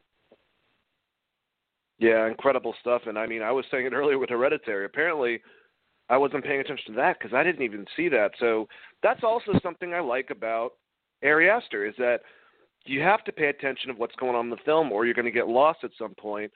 But just either way, man, that beginning scene is just so heartbreaking. And it's also a good reflection. I think that people that might have gone into this, that saw Hereditary, might have thought, oh, this is going to be dark and dreary as well. I guess if you look at the art of the posters, kind of differs your opinion. But, it looks darker. It looks like the same type of concept. But as soon as this intro's done, it's daytime for the rest of it. It's bright colors. It's bright, pretty colors, vibrant colors throughout the whole entire thing. So I also like that aesthetic that he chose for making the introduction of the movie. Luke, what do you think about this beginning part to show you this relationship and also her dealing with grief, much like Annie had to deal with grief within Hereditary? Yeah, I mean, this movie is, I could only do it once. It really affected me big time. I mean, like you guys are saying, he starts it off and it's just like, because from Hereditary and all that, like, what you're going to get. You're definitely going to get the screaming and all that, and like, you're going to feel their emotions and all that, especially like when you're saying, when he picks up that call and you can just hear it, and it's just like, oh man, it's just like you're already not feeling well and it's starting the movie and all that. I mean, you kind of feel for him when, like, him and his friends are like, giving him the shit at the bar, and they're like, you need to just be done with it, and all that. And then it goes to what happens with her and her sister and all that. And it's just, it's from the get-go, it's like you're already in it, and you're just like, you've gone through so much emotions, and we're only 15 minutes in, you're like, man, this movie, if it's starting like this, it's about to be really, really just, I mean, I'll definitely watch it again. It just, it was disturbing. I mean, it's just like, and it does it in different ways in this movie and between Hereditary, but this one was just, and like you're saying, Dane, how it's like, it's super bright from there on out and all that, and, you kind of like feeling like, okay, maybe they'll bring this back down to earth, if the beginning might have just been the most intense part, now we're going to get this, they're going out to this like crazy festival out in, Europe and all that. And it definitely has a changing point, like you're saying. The changing point in this one is the cliff jump, when you're figuring out what this whole festival's about and how, they appreciate life and they see it in, their sections of life, and they've exceeded their part. So, they're no longer helping out the colony and all that. So I mean, it's great. And then I know you said we'll touch on this. I'll just jump on it right now. I think this movie does the best I've ever seen any type of movie, TV show, or anything portraying of hallucinogenics. Like very kind of not spot on, but 100% agree. Yeah, I think it is. Yeah, just nothing more realistic than the way that they were tripping. Clearly, Ari Aster wrote that from experience. I would think so. Yeah. The only movie I can say would be close is Natural Born Killers, but I think this one took it to a different level because of the colors, the vibrant, bright colors, like I keep on saying. Yeah, and I mean, it's just a phenomenal scene, too. And it's just a great scene, too. I mean, he's getting you, and, like, you know, when you kind of see those types of movies that, like, portray drugs and all that, you know, you can kind of get turned off or be like, this is kind of, you know, out there. But it's like it's really playing in, especially to her anxiety the whole time, too. I mean, the one part where she thinks the group's laughing at her and all that. And what's the main guy from the country they're visiting? He, like, tries to reassure her. He's like, no, I'm sure, you know, they're probably not laughing at you.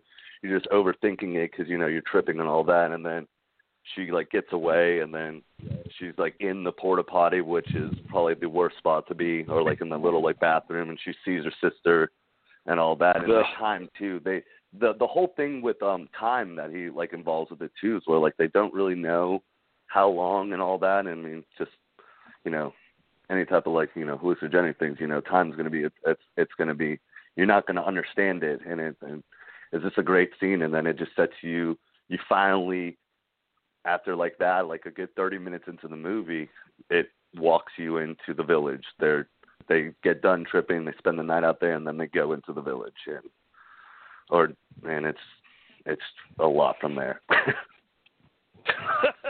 Yeah, I will say one thing is that I loved his choice.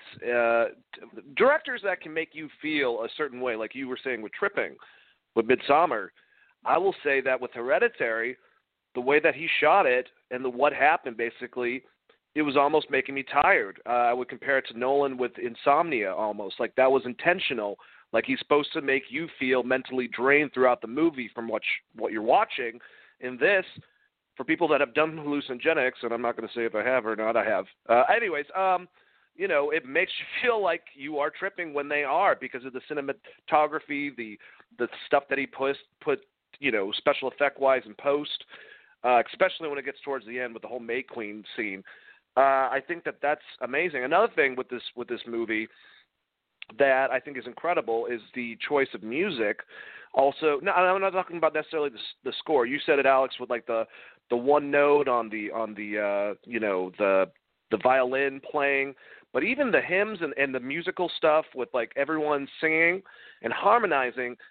The harmonies, it's unsettling harmonies. Like, the only thing I can compare with the music is like a band like Alice in Chains, where Lance Staley and Jerry Cantrell, their harmonies together, it was beautiful, but it was very unsettling. And they would do it for everything. Later on, when Danny's crying and they're trying to get her to express it completely and this anger and stop hiding it, they are literally crying in harmony with her. So I thought that use of music, he's a very brilliant director, is what I'm trying to say. A very gifted director.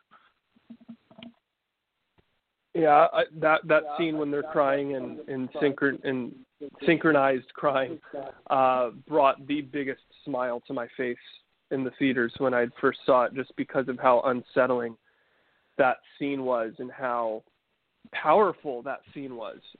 It almost, you know, was just, again, brought tears to my eyes because of how intense it was, such a release. And that was really her beginning of them breaking her, which Pele, that was his plan the entire movie.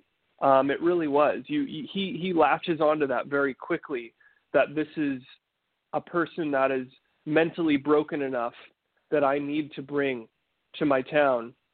And they even reward him later in the film for his foresight and his ability to see that in people. And there's so many Easter eggs in this movie and little subtleties that, Dane, if you go back through and watch this movie, you will benefit from it greatly. Even if you watch it 2 or 3 more times, you'll pick up things on the second or third time that you didn't notice the first or the time before that you'd watched it. But it was Pele's master plan all along to bring her because he knew how broken down she was. And it worked. It absolutely worked. They broke her. They manipulated her into believing that they supported her, which in a way, maybe they did. You don't really know who are the bad people in this movie. This is very much their culture. And as they had said when the elders jumped off the cliff, that, to them, this is normal. They have a life cycle, and this is the end of their cycle. And for us, as, Americans are just, normal people putting our parents into nursing homes when they're older can be just as horrible as them just choosing to end their lives. And they mentioned that in the film. I love that comparison because it makes a lot of sense. And let's talk about that scene, get a little more in depth with it, because my God, when this happens, and Luke, you kind of, when you were talking about this movie, you didn't tell me exactly what happened, but you gave me enough information that I knew something messed up was going to happen in the middle of it. And when this happened, I'm like, I think that they're going to go and do something weird. I never thought they were going to jump off the friggin' mountain. So, they kind of started off, they had their first day where they saw like a lot of stuff. They probably were like, oh, this is going to be great. This is going to be nice. They might have thought maybe a little bit of uneasy stuff because they didn't know exactly what was going on, but they're seeing there's so much tradition. They go to sleep. They come out that day. They meet the elders who kind of lead everything. And, they were joking around with Pele the night before when he was telling them, like, I think it was Danny was like, so what happens now after 75? And he like did the whole Undertaker thing, and they all start laughing at it. It was like, no, that really happens. And they go to watch the 2 elders go and cut their hands and put their blood on the stone with their symbol on it. And then they both jump off the cliff. The women, and everyone is mortified, including 2 of the people that came that weren't a part of their party, but weren't a part of this, this village. And they start freaking out, and everyone's taking in, like, what the hell's going on. Then the man does, and he doesn't die, so someone with a hammer bashes his head in. So, it's the way that some people react to it, it's ridiculous because this is, you said it with Pele, like, he was explaining, like, well, what do you think? This is how we do it, but, like, how do you think about how we would perceive if you put them in old folks' home, and that's how you, like, basically drop them off. And him telling that to Danny, but, like, really the reason why Josh is okay with it, the reason why Christian's okay with it is they're both trying to, and we'll talk about how Christian's a douche on just a subject by itself, but they're both trying to write about this thing. So it's not bothering them for their own convenience. And even Marks seems to be, messed up from this.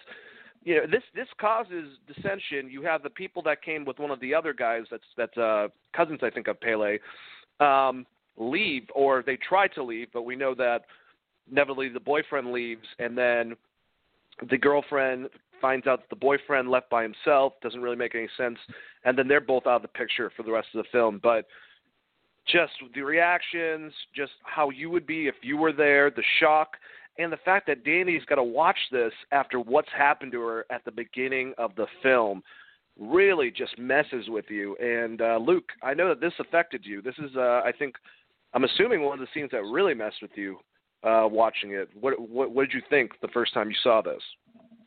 Oh, no, I mean, you guys have already alluded to the 2 scenes that really just did a number to me. I mean, them synchronizing and screaming with her at the end is definitely just as it did a number to me, like this scene. I mean, and here again, too, where he gives you these shots that you're going to stomach and you might not like it, but, like, it's like, it makes the head in Hereditary minuscule and nothing compared to everything you get from this scene. I mean, and it makes, and once you get the understanding and all of that, like, you understand, like, this is how their belief and all that and their cycle and all that, so it makes sense. But it's just like, man, it's so gripping how they go out. I mean, she straight, like, nosedives off that like cliff and just face right to the rock, and you're just like, oh my. And then it gives you that shot where you look at it for a good 15, and then here comes the husband and breaks his legs brutally, and of course he gives you a nice, good little, what felt to me like it was 30 minutes of just me just looking at these things that are just, really making me disturbed and, not feeling well and all that, and then just, casually coming over and just giving him a whole hammer to the head. I mean, it's a great scene. It's definitely, I mean, he's really good at just, getting your emotions going with all these things, and you don't see it coming too. It's just out of nowhere. And what you're saying, Dana, is how you can relate to everything she's been through already into the movie, for her to be sitting through this and witnessing this right there and all that, and she's dealing with grief and all that, and their grief and all that is completely different, where the elders felt good and they they're fine with dying, and everyone doesn't grieve it, they're not sad and all that, how we would grieve to death and all that. They're just they know one day that they'll have to do that same thing, and they feel like it's a privilege and all that, and almost like an honor, like a due diligence, they're doing right for the colony and all that. But this scene was it's a lot. And I try to tell you, I'll let you go. No, please finish. I was just going to say, every time I've told people to watch this movie, I always allude. I don't ever ruin it, but I'm in the middle of the movie, you're about to, it's going to turn you, and your stomach is not going to like it. And that's what I try to just tell everyone. Yeah, and in that scene, there's just this incredible use of music where it's almost as if you're zoning out and you can't hear anything else, which is kind of what is happening there. You don't really hear anybody talking. You just hear this, just the score that's being played over this as this woman is doing her ritual at the top of this cliff, and she almost stares down at Danny and makes eye contact with her as she's about to jump, and they realize what's happening. And there's nothing better in a film and in a scary movie, and I can think of a few other times where it's been used in a silent scream, right, where you see someone screaming but you can't hear the scream coming out of their mouth. I don't know if you guys ever saw the movie World's Best Dad, I think it was, with Robin Williams, when his son kills himself accidentally through auto asphyxiation. And there's a scene where Robin Williams finds his son, and he drops to his knees silently, screaming in terror, because obviously his son is dead, but you can't hear the scream. It's just music. But anyway, incredible scene, just unbelievably well shot. And that scene delivers one of my favorite lines in the entire movie that really ties in so much of it. I'm going to quote it. The kind of the leader there that's leading all of this looks at Danny and says, "Lashing back at the inevitable, it corrupts the spirit." And I just think that is I wrote it down after I heard that line in theaters. I had to pull out my phone and write it down because it just resonated with me so much. Lashing back at the inevitable, it corrupts the spirit. Just haunting. Because it's it perfectly summarizes their relationship. It is inevitable that they're not going to work out, yet they continue to try and make it work. And in terms of lashing back, it's they're upset, they're angry that it's not happening, and it corrupts the spirit, it breaks them. So that line in itself is just, and she looks at Danny so intently and directs that line to her. It was just such beautiful writing. So preparedness from Ari Aster to have that foresight to say that line that early in the movie with such conviction. Just really special stuff. Amazing stuff. Let's have a short conversation about how Christian's an idiot.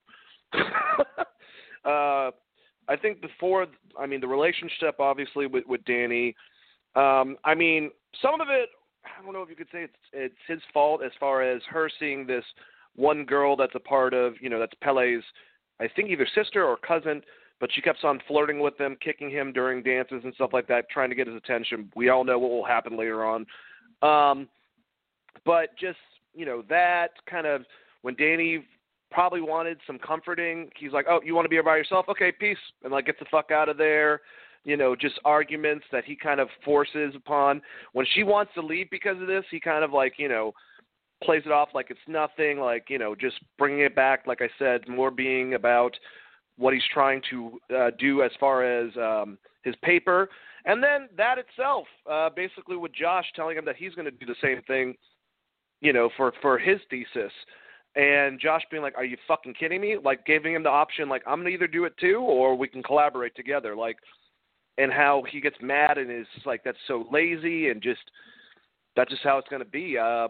But Josh, I mean, he wouldn't really live much longer anyways. Him and Will Poulter's character of Mark, you know, they both end up getting killed.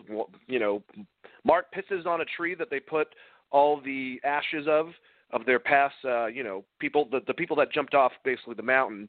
He pisses all over it, pisses off the whole entire community, gets excluded out. We never see him. Also, same thing with Josh getting hit by a hammer because after getting shown the religious text of those people, he goes back in the middle of the night and tries to take pictures of all the pages and gets taken out. So we're seeing all this, and a lot of the stuff that's really scary in this movie, I would say, is the stuff you don't see. I know a lot of people wanted to see a lot of that stuff. I don't need to. I can put stuff together in my head and allow that to take form, I guess. But yeah, just Christian kind of screws up a lot, Alex. I don't think he's meant for this world. I don't know. It's like stuff's against him. No, he's sure.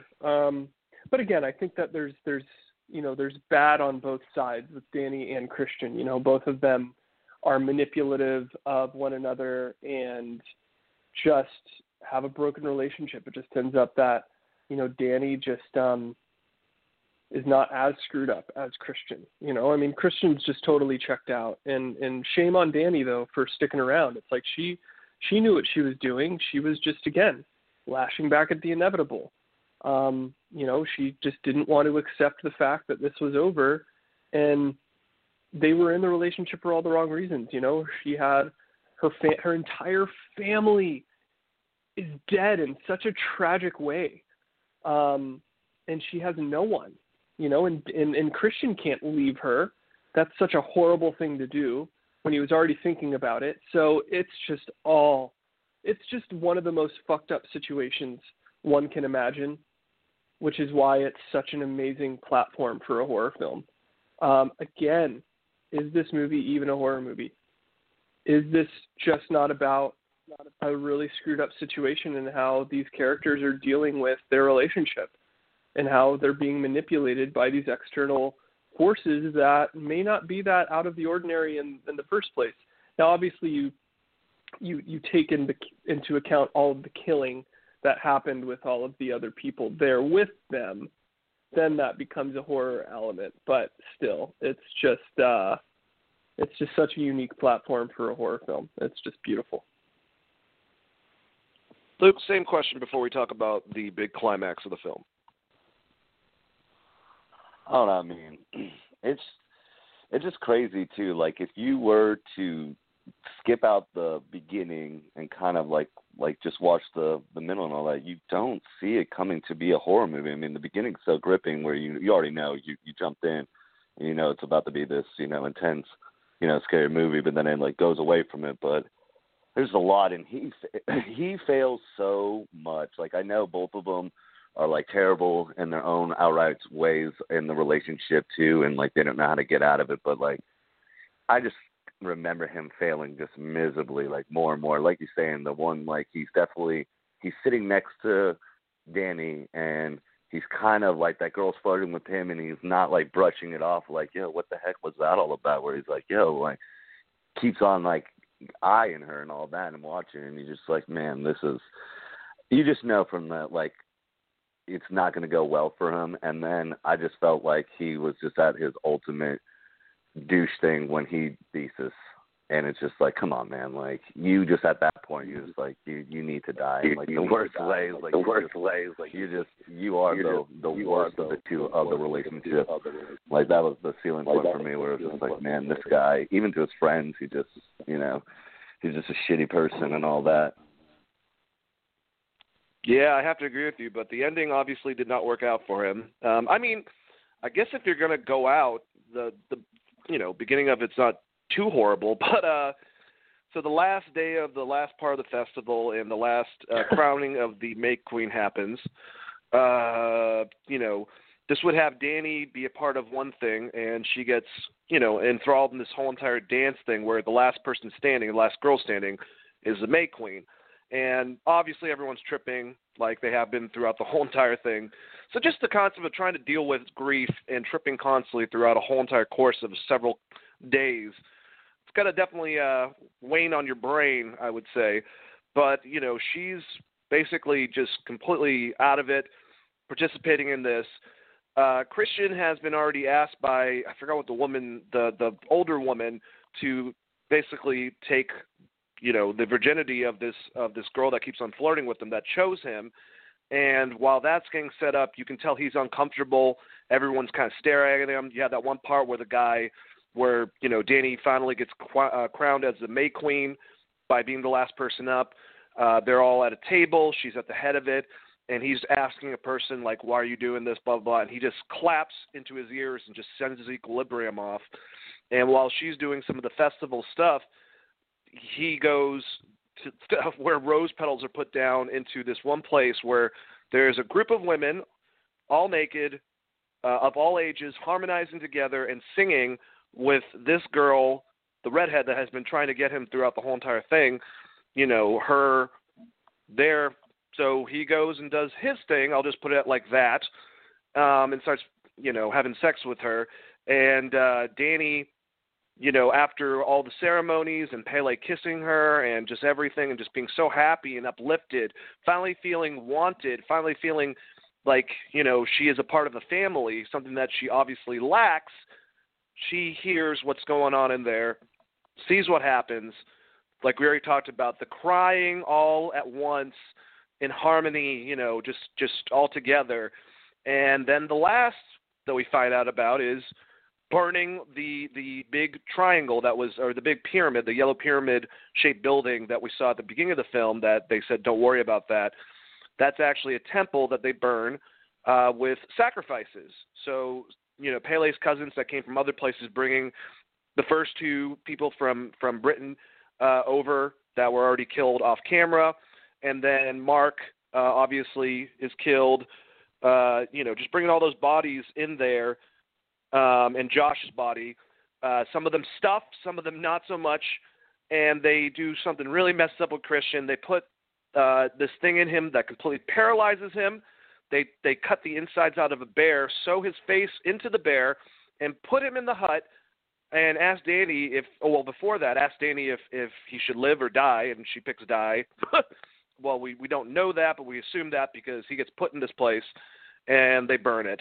So all of the sacrifices, including Pele's two cousins who sacrificed themselves, a part of it, burn up. I love how they gave them something, the two guys that are part of the village, the two cousins, to apparently, numb them from the pain, but they caught fire and they also felt the pain, screaming and just agony. And she watches it, and after it goes down, seeing Christian die and obviously all these people die, she's shown just in the light, and she has a frown on her face, and it goes to a giant smile. And that's what you're left with. I want to point out a few things about this end scene. Again, one of the most captivating end moments of a movie. I was just frozen in my seat once again. Everything coming to a climax here. I do want to note that throughout the film, the village people, whatever you want to call them, are expressing the pain of their own. As those people are screaming in the burning building, they're all screaming. And there's just that scene of just them all just sharing the emotion. And what you'll notice is as Dani is going from this, moment of dread into pure joy, you see the silhouette of the building burning behind her as her face is kind of shadowed over it. You see the two shots together, And to me, that's the imagery of her walls breaking down. As that building is burning and coming to and crumbling down, that is her walls breaking down as she finally smiles and has found her moment and her joy. She's had that epiphany almost. And again, that was very intentional, incredible directing, just such an incredible moment of imagery. It's just one of those movies that, at the ending, it just leaves you so invigorated in such an odd way. I would assume in the same way that people felt at the end of The Wicker Man, which is probably the closest relation to this film. Yes. We're looking at older movies. The original one, not the one with Nicolas Cage, because that gets a little bit weird. The bees! Anyways, Luke, the ending of this movie, kind of give us your breakdown, and we'll get out of here. No, I mean, the ending it's another one with the Hereditary where they bring everything together. You're seeing, like, everything that's going on, her just completely shifting, and, the burning of, when they're all burning alive, that scene, too. It's just, everything at the end was a lot for me. This is the whole entire reason why I haven't gone back to watch it a second time. It's not just, it's everything he does in it. It's the screaming, it's the crying, it's just the agony and just everything, and it's just a lot to take in, and it's really, really well done. I mean, he does it again where he just ends the movie properly how he needs to do it, and it's a lot. I mean, I definitely will go back to watch this soon, but the ending is the big reason. It's not a bad ending at all. Not that I'm like poo-pooing on it. It's just it was a lot for me, and that's the scary part where, for me, where I got where it was weird, trying to go to sleep that night and all that with just that ending and everything, and just like I could hear them crying in harmony in my brain for so long, and that's just a lot. It's intense, just audio, I agree with you. Haunting imagery, haunting sounds. But I'm getting the cue to go home. So I think that was our conversation, which I think we had a really good one on, cinema and horror and just talking about Ari Aster. I will say, like I said, I'm looking forward to his next film. And I don't have to necessarily see a horror film. I know that he's planning on not doing a horror film next. Like I said, I'm pretty sure in an interview he said that something about wanting to try comedy, which if he wants to go for that, I am completely down. I actually think that some of the stuff in Midsommar, compared to Hereditary, Will Poulter was put there to do comedic stuff, and some of it was kind of funny because of how uneasy it made you feel. But just a brilliant director and great stuff. I'm going to let you guys say goodbye. Just make it kind of quick. Luke, have a wonderful evening. Thank you for joining me, and the check will be in the mail. Yeah. Yeah, thanks for having me again. I always enjoy coming out here to do these rants with you, and I appreciate that we got to really dive in on a genre that I've always loved, and I know all of us have always been a fan of the horror, and I just hope that people, start to look at it as more than just these cheesy things where there's just really, really well done movies, and in my opinion, some of the best movies that have came out as of lately in the past couple of years. Agreed. Alex, say goodbye to everyone. Thanks for having me, guys. I'm looking forward to doing this again. I think the two next big horror movies, both A24 productions that we'll be talking about, are The Green Knight and Saint Maud. So look out for those. And then Robert Eggers has got a new one coming out. That's a Viking-themed movie with an incredible cast. So I can't wait until those come out so we can discuss. Thanks, Dane. Thanks, Luke. Thank you for joining us, and thank you both. I definitely had a wonderful conversation. We'll definitely have to do this again very soon. Hope you guys enjoyed a nice episode of Dane Rants. Let the Geek Vibes be with you, and peace out.